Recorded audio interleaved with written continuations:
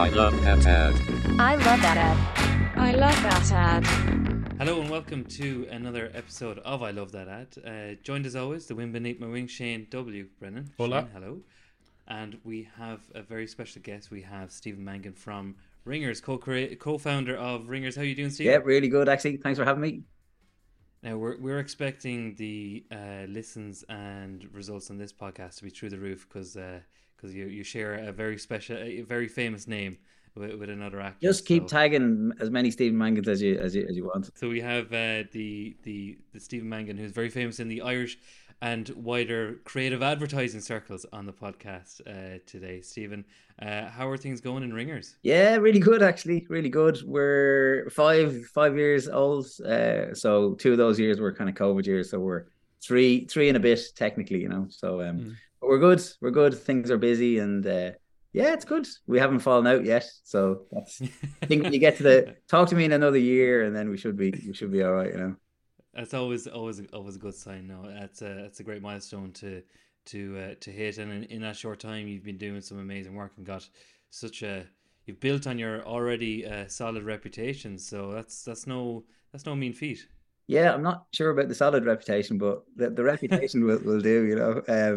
No, we've been trying to build something that's kind of fun, I think, for ourselves as well as kind of keeping us fed and keeping us in socks and jocks. So yeah, no, we're going okay. We're going okay. We're trying to build it. It's an interesting thing.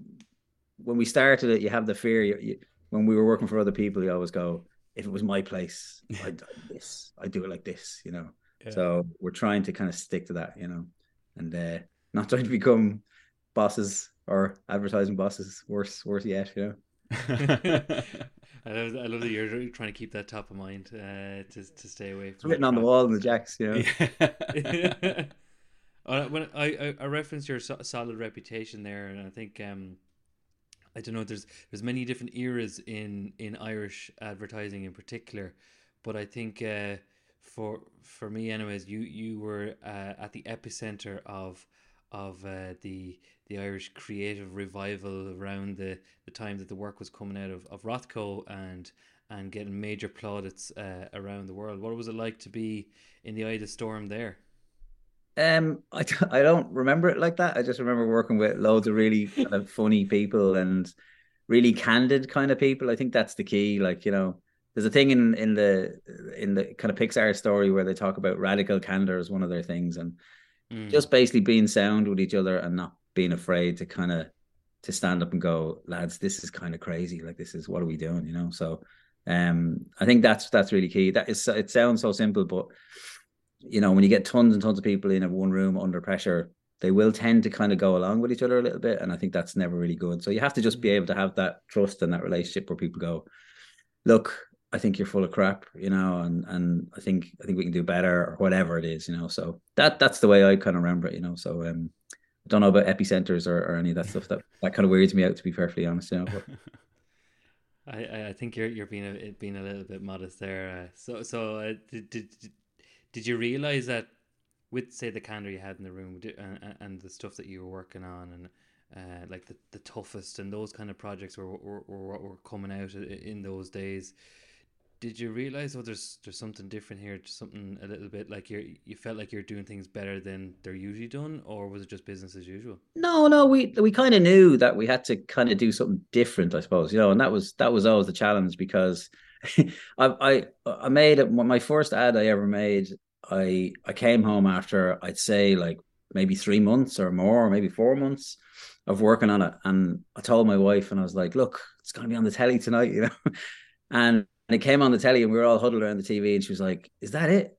And I was like, yeah. Is that what I've been listening to for like 4 months, And I'm like, yeah, it's really complicated and it's really hard, and there's lots of, and I was kind of sitting there like sinking, but that's the context for all the stuff that we do is so important, It's not like everybody says, I know people don't like advertising and we don't care, and it's kind of, but when you genuinely go, they've got so many things going on in their lives, so that's your starting point, and if you close your eyes and ignore that, then the work won't land and it won't be effective, it won't work, and And so you can have loads of fun making it. You might win a ton of awards even on some of the stuff, because the people in the next room might think it's great, but people at home will just ignore it and just move on and go back to a sick cat or their granny to, you know, to get a lift somewhere or something. You know, that's the context. We're way down the list, so you've got to never forget that, you know. So people are just trying to get through their Tuesdays. Yeah. Even when it's Wednesday, they're just trying to get through Tuesday. They're just trying to get through their Tuesday. Then you know they really don't care about it's like fucking trying to get through Tuesday. It's fucking Wednesday. That's how long my Tuesday is. If they'd rather watch like reruns of horse racing or something, you know, before they watch your ads, then you know where you sit, right? Yeah, so. True. Yeah, that's fair enough. We're advocates of people who might be partial to a bit of advertising. I think the clue's in the name of the podcast, and that's what we're here to discuss. Some amazing ads that you've kind of seen throughout the years. Is there a certain style of advertising that you gravitate naturally towards, a certain medium even? No, not really. It's for us, I think, like people in the creative industry, and we call ourselves like the creative industry. People in the creative industry think that they own creativity, that it kind of stops at the door of the agency, you know. So, but there's so much creativity out in everyday life, you know, and in loads of different professions and stuff like that. And that's what I'm kind of interested in.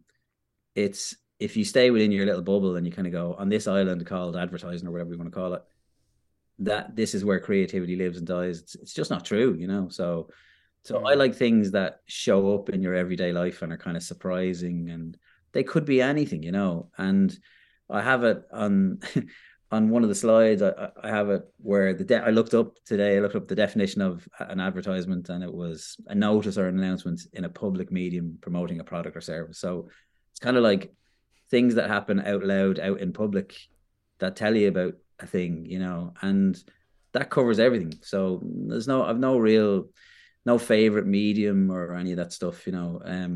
When we started making, I started in below the line. So I started in kind of shopper experience stuff around shops and in like direct mail stuff. And direct mail was always looked at as like the one-eyed cousin of advertising. So people who would be on the top floor would look down and go, oh, direct mail, you know, God love yous. And we ended up kind of picking up bits of budget and working on different things. And, you know, then I went into above the line stuff and into print and TV and all that kind of stuff.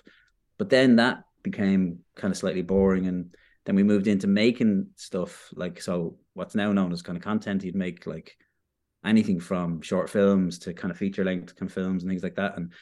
And then you're like, that's interesting. So the medium is not really that important. It's the struggle is like, how do you get people to watch it and pay attention, be involved and like talk about it? And that's always the struggle. So why would someone give a shit? To try and make something interesting to who you're trying to talk to, you know? Yeah, and even like you see things with sports clubs, you'll see behind the scenes documentaries on Amazon or whatever, and you'll see like the All Blacks, you know, uncovered, and you're like, this is going to be amazing. And it turns out to be really dull, you know, and really boring. And you're like, how do they make this bad? You know, like, so it's always a challenge. There's always, I understand why, like, you know, there's limitations on everything. But I think that's the challenge. You'll never get a clear run at everything. There'll always be, if only we had all of these things right and lined up, then we could make something incredible. But there's always a limitation. Somebody won't let you in, you know, there's not enough budget, you don't have any time or whatever. So there's anytime you judge ads or things and you kind of go, that's awful, you kind of have to have a little bit of, you have to feel for them a bit, because you know how many things have not been going in your favor when you're trying to make it. So yeah, it's easy to kind of go and take the mickey out of ads, but when you make them, you understand how tricky they can become sometimes, you know? Yeah, and even like, I think especially in this era of production, so many more people are aware of what content is and where it's publicized than ever before. So like take your All Black example, the All or Nothing on Amazon. I play rugby. I've played rugby my whole life. I grew up watching any bit of VHS I could watch with rugby on it.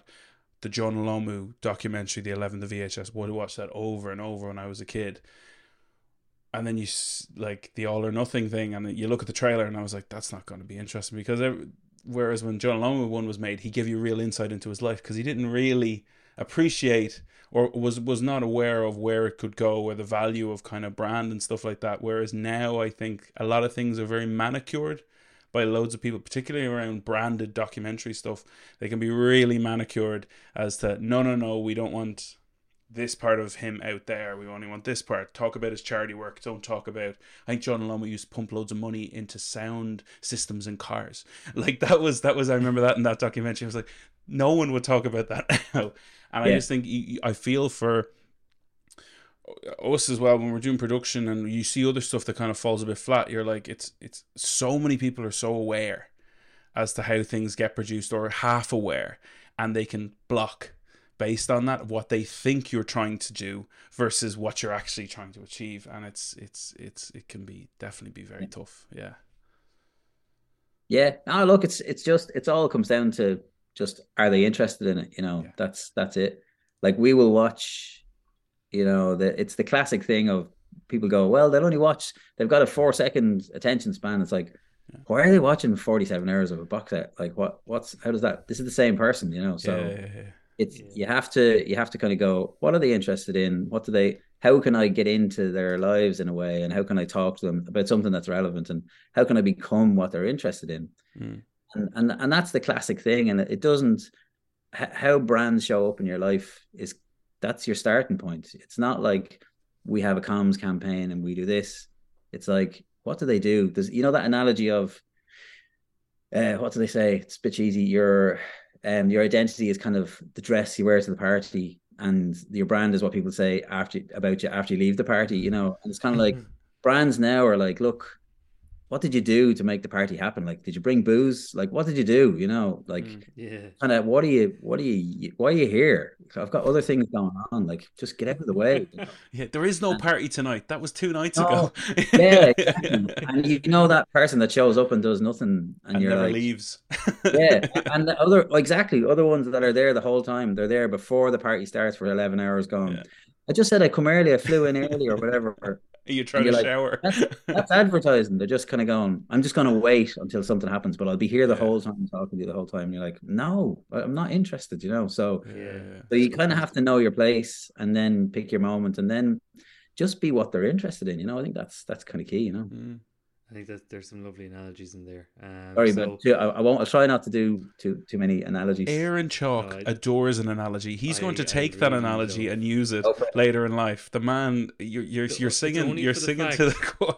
It's only the fact that this is recorded that it'll be able to be drawn back to you, Stephen. Otherwise, it'll be it'll be Aaron's. What kind of ads then are we going to see from you today, or is it like a charcuterie board of ads we have from you today? I kind of try to pick ads that aren't ads, and I know it's not lost on me that the podcast is called I Love This Ad. But for today, right? I love that ad. That's not an ad. Yeah, suspend your belief in that for a minute. So, kind of ads that aren't ads, but that do this thing that kind of say, "Look, we're going to announce something publicly that there's a thing that you might be interested in." So. And for us, I suppose in Ringers, that's kind of where we try and start and you go, what are we doing here? Like how are we going to become interesting to them? So the first one is a Converse one, and they like Converse, weirdly enough, started their life as an athletics shoe, right? And if you've ever walked, like it was lashing rain this morning, if you've ever walked any distance in a Converse shoe, like it's not an athletic shoe. Like you can hear your little bones banging off the pavement when you're walking along, right? So the fact that they used to run in them and play basketball and stuff is a bit mad, but they began their life as a kind of a sportswear company. That's kind of what they started as, and they're all kind of, some of their lines on their campaigns where one says, "There's only one all-star, only Converse makes it," and only sporting goods dealers sell it. It's pure down the line, like, we are the sporting shoe for athletes and sporty types. And you're like, okay, fair enough. But they not quickly, over the course of years, they became aware that they couldn't compete with other sportswear brands, and they got passed out quite quickly. So they kind of said, right, we'll go for like youth culture, and that was their thing. Like, we're gonna be a kind of a youth brand. We're gonna be a kind of a cool brand for the youth. And they had a lovely kind of position, and a really nice, simple position in that. it was the line, we're just a strip of rubber and a blank canvas. So Mm. it played up to the product and said, look, it's kind of pretty basic shoe, right? But whatever you can do with it, you can do it whatever you want in it, you know. It was kind of a shoe for going out, going to gigs or doing whatever, you know, sleeping on your friend's couch. It didn't really matter, you know. So anything could happen once you put these shoes on, right? And straight away, as I'm saying this out loud, I feel really self-conscious because it kind of feels like bullshit, you know. But when Don't worry, don't worry.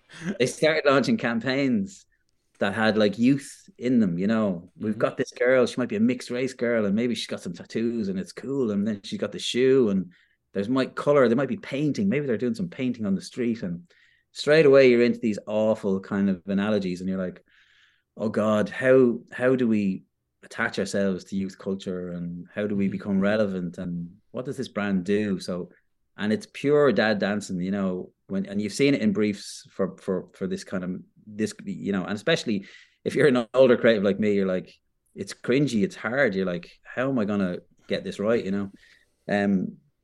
But a couple of years, well, it's a good while ago actually. Now it's a long time ago, but Converse heard this story where there's a famous club in Oxford Street in London called the 100 Club, and the 100 Club would have had, like, it kind of started life as a jazz club and turned into a punk club over the years, but it had everybody played in London, played, and it's tiny. The 100 the name 100 kind of came from the fact that they really only had a capacity of slightly less than 100, so it's tiny. It's a really, really, really small place. But it was an iconic venue, and as the kind of rent prices went up, and as the kind of crowds got even smaller than the 100s, lose money, and they said, look, we're probably going to have to close. So Converse got wind that they couldn't pay their rent, and they got in touch and they said, look, we'd like, you know, how much is your rent per year? And they told them the story, and they said, like, we'd like to pay your rent for 10 years. We'll cover the rent, right? And from that little act of covering the rent, you know, in terms of marketing budget, it's really, really small. But they got to tell the world that sorry, they got to tell them, but more importantly, everybody else told their story on their behalf, that this brand came in and said, we think this club is worth something. And even though it's tiny, we think it's amazing. And we think it's a place where amazing stuff happens. And it's kind of bang on what we're all about. So they've paid for the 100 Club, and they just got press all over the world. So they did the right thing, right? And every time, so the questions were asked, like, do you want to change the name? Do you want a shoe and the logo? You know, are we going to get a star on your logo and all this type of stuff? And they were like, no, we actually don't want anything to do with anything. And they were like, well, how are you going to get your visibility? Like, how are people going to remember that it's you? And where's the awareness for the brand coming from? And how are your scores going to la, la, la, you know? And they just said, people will tell the story for us because we did the right thing, you know? So back to your party analogy, Aaron, it was like, we just showed up with the thing that the party needed, you know? We paid for the sound system, or we paid for this. And everybody told the story for them, you know, and it didn't feel like cheesy youth culture advertising, and it didn't feel kind of a bit ick, you know, and a bit forced. And look, when you look at it's happening all over the world with venues, and especially music venues. Like here we have like the 3 Arena, which kind of doesn't seem too bad because it's the third name, you know, on the arena, but it doesn't seem that bad because it's a big kind of venue, and it seems like it's a big enough place that can carry it. But for things like the Olympia, you have a brand that comes in and says, we're involved in the Olympia now, and all of a sudden it's not called the Olympia anymore, it's called 3 Olympia. And you know, the brand people are delighted, and you know, they're like, look, we get good awareness out of this. But the people on the street will just reject it and just go, it's not called the 3 Olympia, it's the Olympia, like, stop, you know.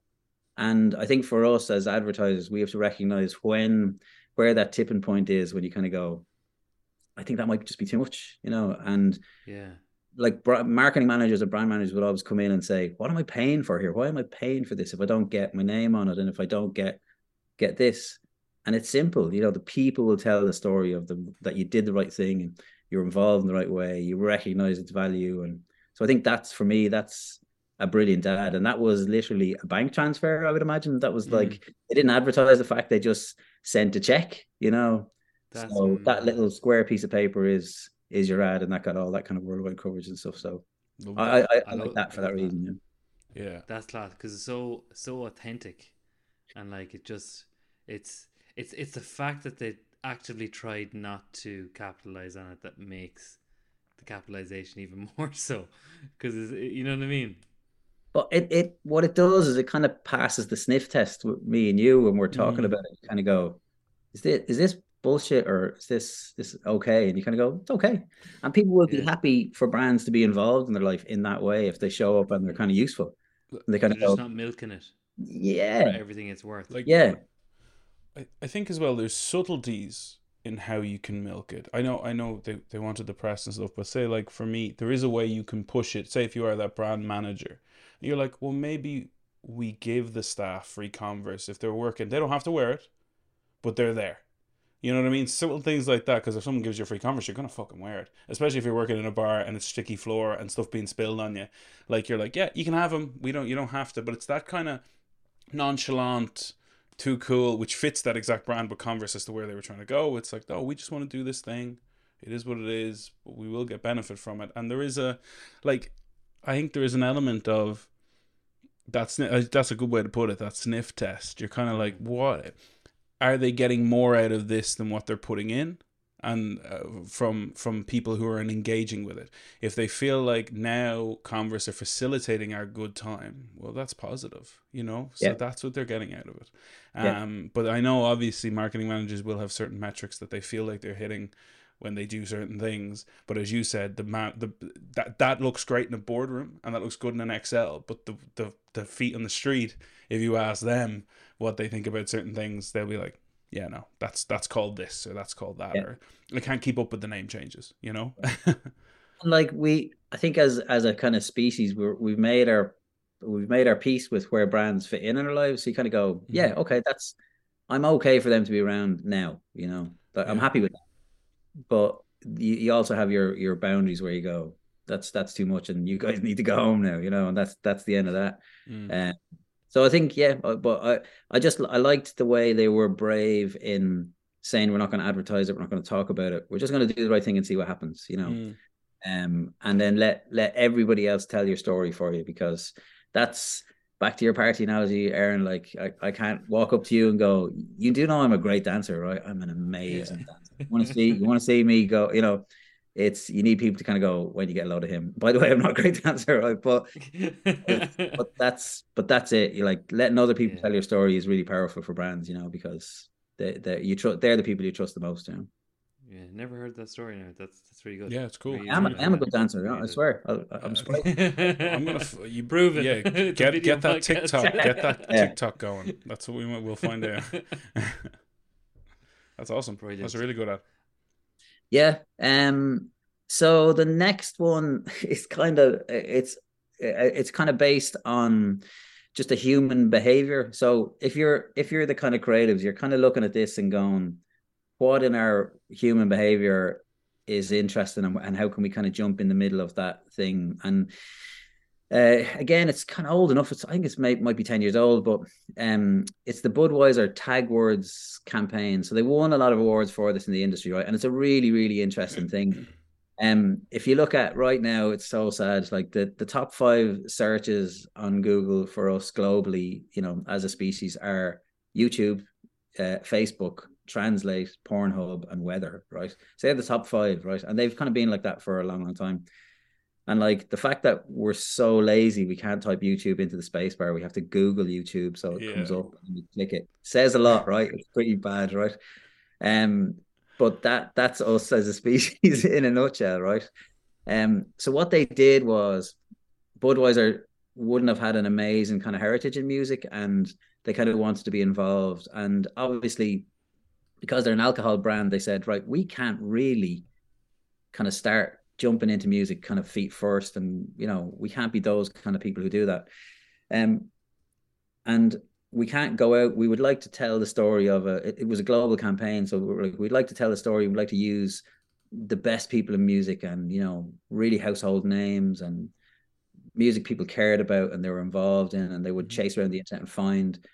So instead of kind of taking out an ad campaign, they just said, let's get people to search. So they use Google, the space bar in Google, or sorry, the search bar in Google, as their kind of canvas. And they said, right, what if we get people to search Google for things, they will find things at the end of that search that us as a brand will be smack bang in the middle of, right? So they just ran these huge, big kind of outdoor and social campaigns, and the line was just search it, and they put in a little kind of simple box. They had, so for instance, they had one that said 1987 California hip hop Budweiser. So when you type those words, those keywords into Google, it comes up with an image of the Beastie Boys, you know, and he's kind of breaking a can open in his hand at this kind of gig, and all of a sudden you're like, Budweiser are smack bang in the middle of all these major music moments, and across all genres, all types of music, it just kept coming, you know. So you would literally type in anything and then the word Budweiser, and you would be backstage with the Rolling Stones in 1977 in California in some kind of heyday moment or something or whatever. It didn't really matter what the music type or the genre was, but you were there and you were in the middle of it. And the brand was in the middle of it. People were drinking it and pouring it over each other and having a laugh. And all of a sudden, just recognizing that if you're asking people to kind of play with the space bar or with the search bar a little bit, that was interesting. That was something that it was kind of like, I dare you to go and Google this. And they were like, okay, I'll do that, you know. And when you look at all the alternative searches on Google, you get that where you're like, you know, how long does it take to get from one side of the world to the other, or whatever it is, you know, people will kind of look at that and go, that's a little platform, I can play with that. So they took that thinking and just turned it into a campaign and said, and essentially they didn't buy a single image. They didn't buy anything. They didn't spend any money on royalty for photography or anything, but they just said, look, there's an entire world of photography hidden behind this search bar on Google. And if we build a campaign that just takes that and turns that into a little toy and gets people to play with it, then that's a really, really interesting kind of way of telling our message and getting people to know where we are in the world of music. So your ad essentially is that little, I don't know how many pixels it is, that little long skinny thing. That's it. And it's different for everybody, and it's personalized, and it's kind of open 24/7, and it's all music, all genres, all ages, you know.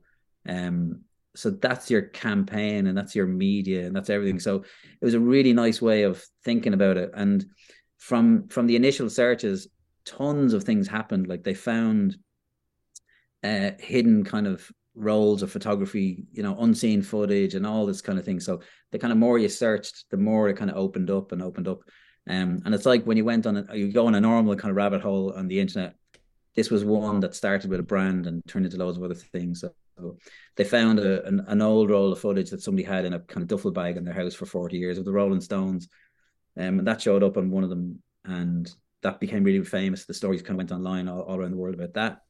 And then people heard about the campaign, and on and on and on and on. So it was a really, the device was simple. You know, it was like, get people to tweak their behavior in a certain way around search and have fun with that, you know, start that. Once you get them to keep doing that, and we're right smack bang in the middle of that, then it's all good, you know, then it's kind of really good fun, you know. So and yeah, the fact so that the beer is in the middle of the images, it builds that authenticity straight away. yeah, And and they're like, old images, so it's yeah, not like, oh, we planted these last year. This yeah. is like decades before. And like, I wouldn't drink Budweiser, you know, if you paid me, you know, and I'd say a lot of Irish people would be the same. But I look at these photographs and, you know, you see Jimi Hendrix, you know, playing slide guitar with a can of Budweiser, or the Beastie Boys kind of throwing them around the room, and you're kind of going, it's not as naff as I thought it was, you know, and it changes your It's actually perception kind of of it. cool. Yes. And we're like, is Budweiser cool in my Yeah, brain wait, again? You have know? I got So, this wrong? yeah, It's And yeah. then always been then cool, you and I'm only taste it. finding out now. Then you Yeah. taste it, and you're like, no, I've got this right. No, I shouldn't be. But no branding on the photographs, no messaging, no line, no logo. It's just show me where this is in everyday life. And I kind of go, that's all right. I kind of like that. And like visually, the look of the campaign, the white text on the plain red is really strong, you know, really brave for a brand of that size, because they would always lean into product shots and all that kind of stuff. So, Like, yeah, I adore, but I remember when that campaign came out, and like, I remember I always used to live in this space when thinking about trying to execute things as in stuff that already exists. And that's why I adored this, and it's particularly with technology, tapping into, because like obviously from growing up when we never had a mobile phone, to now having something with such power at the tip of your fingers at all times from a knowledge point of view, you're like, there's so much power gone into something else. We just haven't seen like you're trying to figure out a way to tap into that, and that this campaign touches on that magnificently. You're using work other people have done and that people are doing constantly, and how they, like, YouTube is, or Google is how people navigate a world. It's not what like it is. They use it to navigate their physical world, but it's also a separate search history world that they have to themselves. And like tapping into that, just it's when you hear it, you're like, oh fuck, that's just so fucking smart. And it's one of those campaigns that you're just jealous of instantly.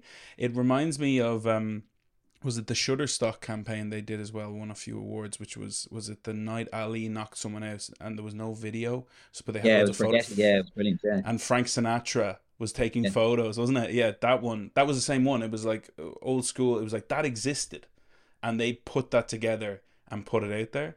One thing I would be really curious about from an SEO point of view was, by the action of people searching those words and articles being referencing those words, did they change the pathway to the pictures from an SEO algorithm point of view? Do you know what I mean? So now all of a sudden, because say the word, I don't know, whatever word is used more times in the article in that sequence, did they fuck up some of them and create a new journey and things like that? Because that's how it works. It's constantly living. Nothing ever stays in the same place really.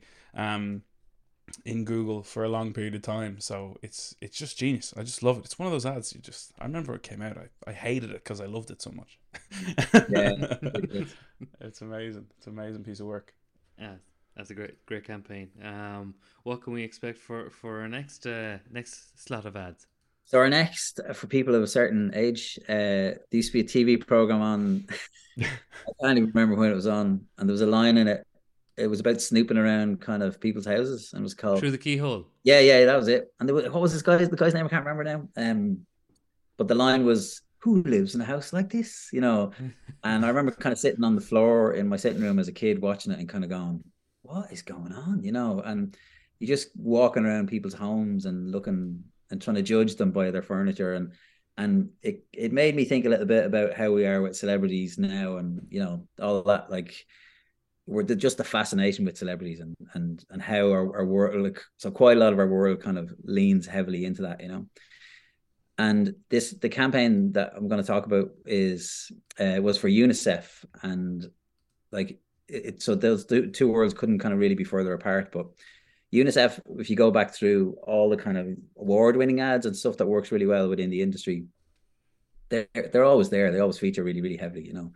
And they've had incredible ads, like stuff, really emotive stuff, but it always stays within the realm of advertising. It's always within those four kind of posts where it's like, this is what advertising is, and it works really well here. It's really powerful. I see the line, I see the image, it's well put together, it's craft's amazing, but where do I see it, and where does it show up in normal people's lives, you know? And I think that's really the key. For the jump that they made was they took it out of our own kind of world and our own industry and just brought it straight out into everyday industry. So they landed this incredible idea, and it was around it was celebrity tap water. So it was a very, very simple idea. It was for like I said, it was for UNICEF, and it was a simple, you know, buy one of these.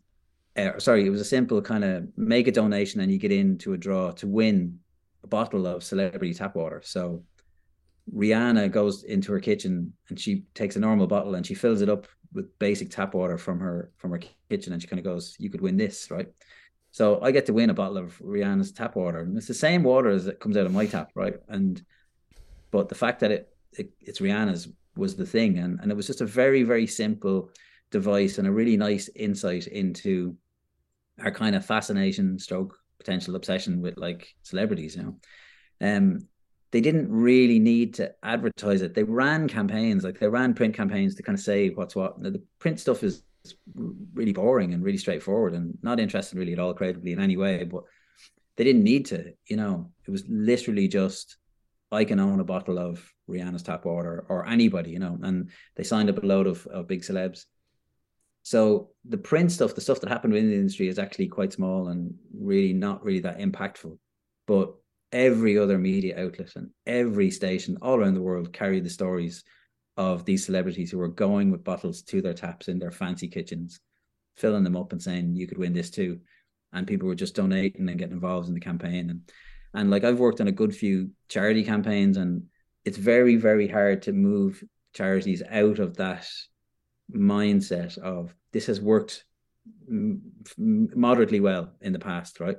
And we have made a certain amount of money, we've got our donations, and we've hit these targets. It's really, really hard for us to kind of change and move on.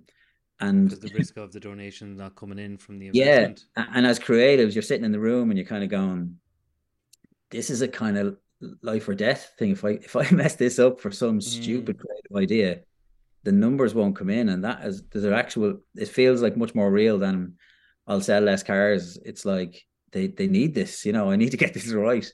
So the pressure from creatively is that you might kind of revert a little bit and keep it slightly more within on the rails, and not kind of venture off the reservation at all. But I think what these guys did is they just said, look, what are people interested in? They're obsessed with celebrities, and they're obsessed with people that they see on their screens. How can we get them involved? And if you go back to other campaigns where they had, people clicking and they're like, right, we're going to click. Every time I click, this happens. And you're like, stop clicking, Bono, stop clicking, And Yeah. this was very much like, I can It's get all Bono's things. fault. Yeah, I can get, I can be involved in this way. But all the media stations were just like, this is slightly odd enough that we can cover it. And Yeah. away you go. So you take all the assets and you go, how do we sweat the assets? They're all celebrities. How do we sweat them? We make them show their lives, their normal kitchens. And so it's not like this just happened in a factory and that was it. It's like you get to see the people going to their sinks and you get to see this. And it just has that little obsessive quality that feeds into that we have around celebrity. So I thought it was interesting. I thought it was really nice. I've never seen that campaign before. No, me neither. Yeah. So and look, it was really successful, really, really successful. Yeah, that's deadly. I love it. I love when there's something physical. Yeah. As part of the campaign, and the bottles being that thing, and even if there's only one per celebrity or two per celebrity, just that there's something being created to create a wider impact. I love that kind of stuff. Yeah. No, I thought it was really interesting. So the next one, the line I have is the product is the ad. So from Rihanna to a cow's arse in one kind of foul swoop. So there's an amazing company in Ireland called Moocall, which is just a little device that you attach onto a cow's tail. And when the cow is just about to give birth, an hour before she's about to give birth, it kind of tells you, it beeps and says, so if you have a couple of 100 cows and you're doing 10 million other things on the farm, it says you don't have to worry about it until she goes off, and then she'll tell you, And even in I was reading some of their kind of literature, and they were like, she'll let you know when she's ready, And I was like, you could kind of use that as a line for the ad, I was like, none of this would be as good as just the product is amazing, It's absolutely, it's amazing. So you see it when you drive past cows in the field, you see them right from the road. Farmers all know about them, but it's just so good that it is the ad. So I was saying it earlier on, like creativity doesn't just exist in the creative industry that we kind of work in, like it exists in all of this other, and everywhere else in the rest of the world. And this kind of level of genius for me is far greater than 90% of the stuff that I've ever seen in my own industry, So I just love this. It's just so simple, and you really just have to just get out of the way and say, have you seen it? And they go, yeah, this is what it is. So if you just did posters with Moocall and a picture of it, you would go, that would do it. That would tell me what it is, So the word of mouth when this came out in the farming communities was massive. Yeah. It was like, it would literally like blew people's minds. So much so to the extent, because I was trying to get my father to get one. Yeah. He would only have a very small amount of calving cows and heifers every year, and it wasn't worth the investment. And also I think it was more that there was a little bit of mistrust, as in like, no, I can't do that. Yeah. Do you know, as in it was that kind of that, no, I'll just trust my old school method, I mean, that's, when you're looking at products, that's the speed bump in the journey where you're going, I don't trust anybody except me to look after my cows, because I've been doing such a good job for years, and I won't even let, like, there's some new young lad wants to come into the yard. I'm not sure about him. I'm going to have a good word with him and make sure he's all right. And a really personal thing, and it's really, really tight. And as with all kind of, especially Irish farmers, they're normally family-based farms, and they're of a certain size and all that stuff. So the product had to be so bulletproof. And I think that's, for me, that I've thought that was really interesting. Myself and Bobby always, when we started, we always talk about the Eames studio. So everybody knows Eames for making kind of amazing chairs and all that stuff. And someday when we all get really rich, we'll have an Eames chair. But when they started, they designed the product. So they designed the chairs, but they also made the ads for the chairs, and they designed the ads, and they also designed ads for other brands at the same time. They did work for Kodak and for loads of other huge brands. So they were essentially a small creative studio that were banging out really, really lovely, beautiful ads for their clients while making products, while making the campaigns for those products and for others. And it sounds like a crazy thing. If you're going to set up, your creative agency now, you kind of go, we would like to be involved in making products as well as ads for those products and features and get involved in the tech. That's kind of our little nirvana, but where we would love to kind of to end up, and we're slowly trying to get there. But it's not new at all. These guys have been doing it for decades ago, and doing an incredible job. So I think the creativity doesn't just only live in the one little part of our society. It's kind of everywhere, and the trick is to recognize it and be inspired by it, and kind of go and try and steal from that as much as you physically can. So I think that's where we would always go. So not an ad, but a kind of a thing you stick on a cow's bum. Yeah, they're pretty amazing. In fairness, they're great tech. And I think between that and CCTV units that are being kind of modified specifically for being placed in sheds and moving around and tracking different pens with calvers, it's kind of a it really shows you how modern farming is progressing with a bit of embracing of technology. Yeah, and look, is it an ad? It's a big public announcement of a thing. People will talk about it. Yes, it is. It might just be a little green kind of badge on a cow's tail, but that's what it is. I can see it. Farmers will talk about it. It's better. Where else are they going to read about it? So I think it's recognizing that sometimes your canvas or where you're going to tell your story is in an unusual place, and I think that's really important. If, for instance, they made that the same color as the cows and you couldn't see it and all that, it wouldn't work as well. It wouldn't. Your story would fade quite quickly. So I think designing it, making sure it looks the way it looks, and I think that's all of the genius of it. I think there's so much good stuff there. Yeah, I completely agree about. So I once made an argument on this podcast that one of the best toy ads of all time was just the Pokemon cartoon. Yeah. That was my favorite toy ad. So exactly, it's not what you would call an ad, but it was designed specifically to sell Pokemon games and cards. That's the only reason it existed. So for me, it's one of the best toy ads of all time, in the sense that they made exactly what they needed to do. They were announcing what the product was, and they did it in a public place. That was all they fucking did. And they just finished Ash's story arc in Pokemon there recently enough, and all of TikTok went fucking mental. So that's still going on. I had it in the list and I forgot to put it on the slide.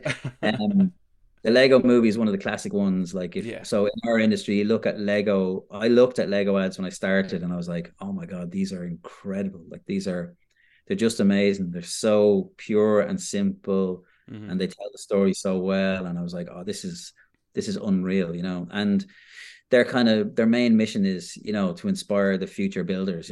That's their kind of thinking behind Lego. So, but Lego, their journey has been really, really weird. They started as essentially there was, and it's hard to think about it now, but when you bought Lego back when the company began, there was no map. So it was like, it was like your box of chocolates with the bits paper thrown away, right? So it was just like, find out which one's coffee. Yeah, just find out the bits you like, and just make whatever you want with whatever the bits you like, and off you go, you know. So parents were encouraged and kids were encouraged to just go and create stuff, right, and make things out of all these random bits. And the company did really, really well. And as children changed over the decades, they started to the business started to fail. And it was hardwired into the Lego brand that they were like, we do not tell kids how to play, like we let them play, you know. And so what happened is over time that stopped working. And it's a bit of an indictment on us, but just the world changed, right? And so the company was just about to fail, and they said, right, listen, we're going to have to start to kind of nudge these kids in the right direction. We're going to have to actually give them maps, give them a plan. So now you buy a box of Lego and it's meant to be a thing, and you get a sheet of instructions that says, here's 40 pages of how you make this thing, off you go. So now you follow the map and you get to make the product or the toy or whatever it is you want to make. And the company started to work again, right? And so despite all their incredible ads and winning kind of, you know, loads of advertising awards, the ads were proven really, really effective. So the question was asked, like, how do we inspire the builders of the future?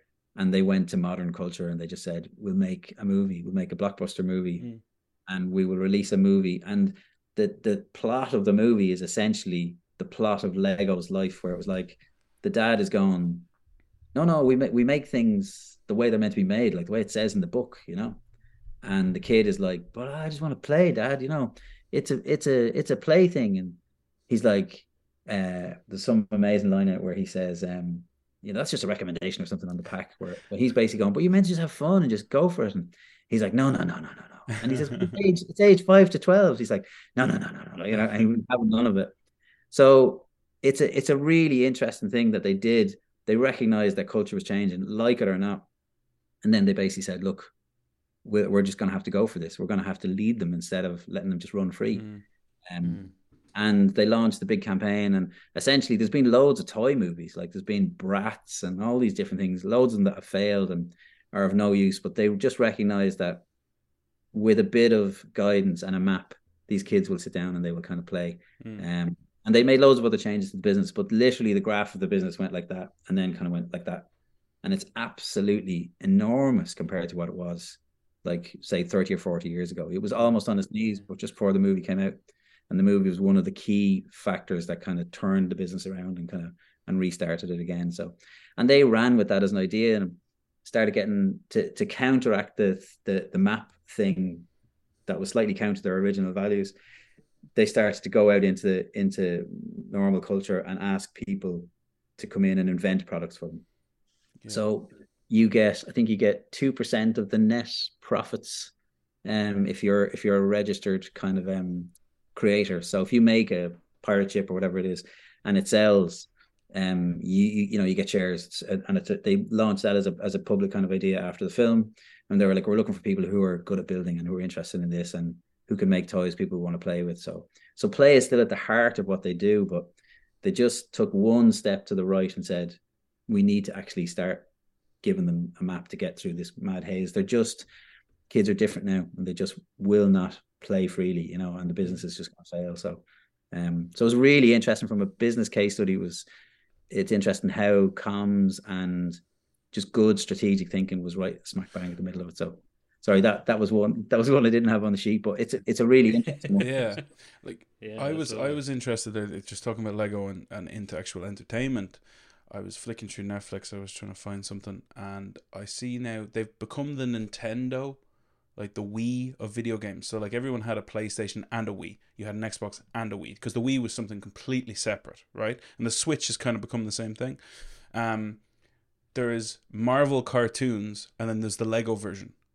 There is DC cartoons, and then there's there's an complete universe of just and like not stuff that's attached to the movie. It's not the Batman from the movie. It's just normal storylines just done with Lego animation. And I was like, this is insane. It's like a complete parallel, just animation style that they're just like, yeah, we'll do it. It's like the studio they obviously created for the film is like, yeah, we can churn all this out for you. That's no problem at all. And literally, you go on Netflix and Disney Plus and stuff, you see them. There's like loads of stuff. It's crazy. Yeah. You have the games as well, like your Yeah, Lego Harry Potter, Lego yeah. Avengers. So they just put the tentacles everywhere they can. Just change everyone into Lego characters. Still, my favorite thing they ever did was that time they took a whole ad break and changed every ad in it to Lego. That was the best. That was genius. I loved that. ITV. That was an ITV. It was ITV. Didn't they do Yeah. the British Heart Foundation one with Vinnie Jones? That was fucking funny. Yeah, Yeah, that was BT yeah. one as well. Remember that. But I think all the brands as well had to pay for their own Yeah. media space, even though Yeah, they did. Yeah, they were recreating them as Lego. yeah, it was Brilliant. amazing though.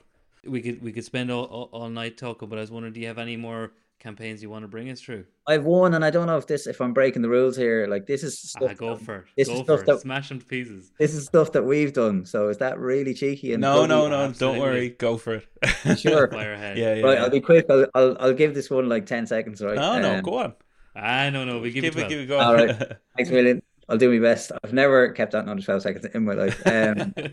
So, look, for us, one of the rules that we kind of try and stick by is, look, stop blocking what people are interested in and start becoming what they're interested in. That's and as a just a simple sentence, it helps us a lot, when we're looking at work and trying to fix problems for brands and all that kind of stuff. And we worked with a company called FRS Recruitment. And they're a brand we'd never heard of before we kind of met them. They're called Farm Relief Services. And they started their business way back where it was like, Jimmy has to play in the kind of county final on Saturday, and who's going to milk the cows? And so they became a relief service for farmers. And so not all that glamorous, right? In terms of brands, it's not Coca-Cola or anything, but they're right smack bang in the middle of Ireland. They're pretty much, if you want to know about Ireland, talk to these guys, and they're living and breathing. They are the heartlands of Ireland in more than just name only. So they took on a sponsorship of the GAA Go app. And they rang us and said, we need a bit of presence on there. What can we do? So they were like, do we just do logos and a little animated logo? And so people know we sponsored it. We just title it up, or what should we do? And we asked them who the audience was. And they were like, it's for people who live away from home and they really miss home. And essentially their business is, we bring people home from Dubai and from everywhere, from New York and Sydney, and we bring them home and we kind of give them jobs here. So we were like, so we're trying to nudge people to kind of start thinking about coming home. And they were like, yeah. So we're trying to make people a little bit homesick. And they were like, yeah, kind of bluntly, yes, So we said, okay, let's kind of look at that. And when we looked at the device, I'm just going to quit my mail here. When we looked at the platform, they had loads and loads of empty space on the GAA Go platform. So when you turn on your game in Sydney, there's essentially a black kind of holding screen, for the hour before the game starts. So we said, could we make 70-minute films? And they were like, we don't have that much money, We said, we just want to make like 70.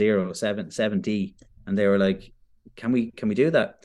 So we had to look at a way of doing it. So what we did was we shot 70 minutes of different parts of Ireland, and we basically made slow TV. So slow TV started, it's a kind of Scandinavian idea that they began with kind of trains, just putting cameras on trains and just letting it run.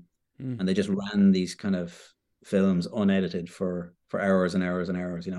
They did kind of reindeers going across the Arctic Circle and stuff like that. And it became this kind of, you watch it in a very, very different way. So that back to that thing we were talking about earlier on, where people are like, I've got a 2.5 second attention span or I'm out of here. Well, we found that when you let this kind of run, that people will just get a little bit lost in it, and if you've lived away from home, anything like the sound of the traffic lights, the pedestrian crossings at the traffic lights, or the sound of the Lewis when you're walking across the Halfpenny Bridge, if you're in Sydney, that sound and it kind of gets you, so let's just capture the sights and sounds of Ireland in like really long unedited kind of formats in 70-minute films. So I think we made 6 or 7 of them in total. We did cows in a field in Dingle, and we did the guys cutting the grass in Crow Park. We did fires on the beach, and we did the lakes in Wicklow. We did lots and lots of different ones. But all it was becoming what they're interested in, and just having that just there the whole time. So people would run it, and they just run it and leave it projected onto the wall, or they're cooking their dinner and they would just have the sound of cows walking down the road kind of playing beside them and stuff like that. And we got amazing coverage back from people from all over the world where they were like, it's just a thing. It just really kind of got me, you know. So much more so than any kind of advertisement or, you know, a clever line or any of that. It was just lose yourself a little bit in that sights and sound of Ireland. So we kind of followed on trying to stay away from advertising. We made, when the All Ireland final was on, we made a meditation tape with Micheál Marhertig, which sounds like the craziest sentence ever, but we just asked Micheál to talk about Ireland and home, and we just let him run. So he talked for ages and ages. He's amazing. And then we just released it on Spotify the week before and said, look, if everybody's a bit panicky about the final and a bit nervous, take your time and sit down and have a listen to this, and like put on your favorite shorts and your Puma Kings, just sit outside in the garden and just let it happen, and you know everything will be okay. You know, so staying out of advertising and trying to get into creating things that they care about and they want and they listen to. And for this Christmas, we actually shot it yesterday. We shot, Damien Dempsey has a Christmas single coming out, and it's about bringing people home for Christmas as well. So we got asked to shoot the video, and when we heard about it, we were like, this is kind of perfect for FRS. It's the same message. It's like, look, you live abroad, we would love you to come home and kind of think about staying home for Christmas. And he's donating all the proceeds to Focus here. But we were like, we just rang them and said, look, would you be interested in kind of becoming a patron of this video or just supporting it? And when we talked about how brands show up, they just said, yeah, this is exactly what we're here for. This is what we do. It's what the business exists for. So they kind of funded it and became sponsors, and they don't stick a logo on the end of Damien's video, but they get to say, we think Damien's great. We think what he's doing is really, really good. We think the more people come back home to Ireland, the better. And that's kind of why we helped kind of support this video and this song. And they just tell that story. And this is kind of, so in a weird way, this is our little version of the 100 Club with Converse, where they're like, look, we're for that. You know, as a brand, we're for that. We think that's great. And we're just going to do a little bit to help, you know. And it's better than a campaign or an ad or a little social film, or it's just like that stuff over there. That's what we're here for. We think that's the good stuff. So so that's almost it. Full circle from where we started. See what we did? You see that there now? That's skill. Very, very creative. You should work in advertising. I know. No, that's cool. Brilliant. That sounds like a really cool project. Yeah, I know. So, Stephen, when's the single being released? It's actually out this week. It's out. I think it was out on Monday or Tuesday of this week. So it's available. We had Mazer donated artwork to the cover, and all proceeds go to Focus Ireland. So look, it's an amazing cause, as we all know. Focus do serious work, so look, we're really happy to get behind them. You know, amazing. Can't wait to. That's fantastic. Everyone, check it out. Yeah. Well, thank you again for bringing those ads that weren't ads and different campaigns. It's very educational. I learned a lot of advertising history there in a good way. So thank you so much for that.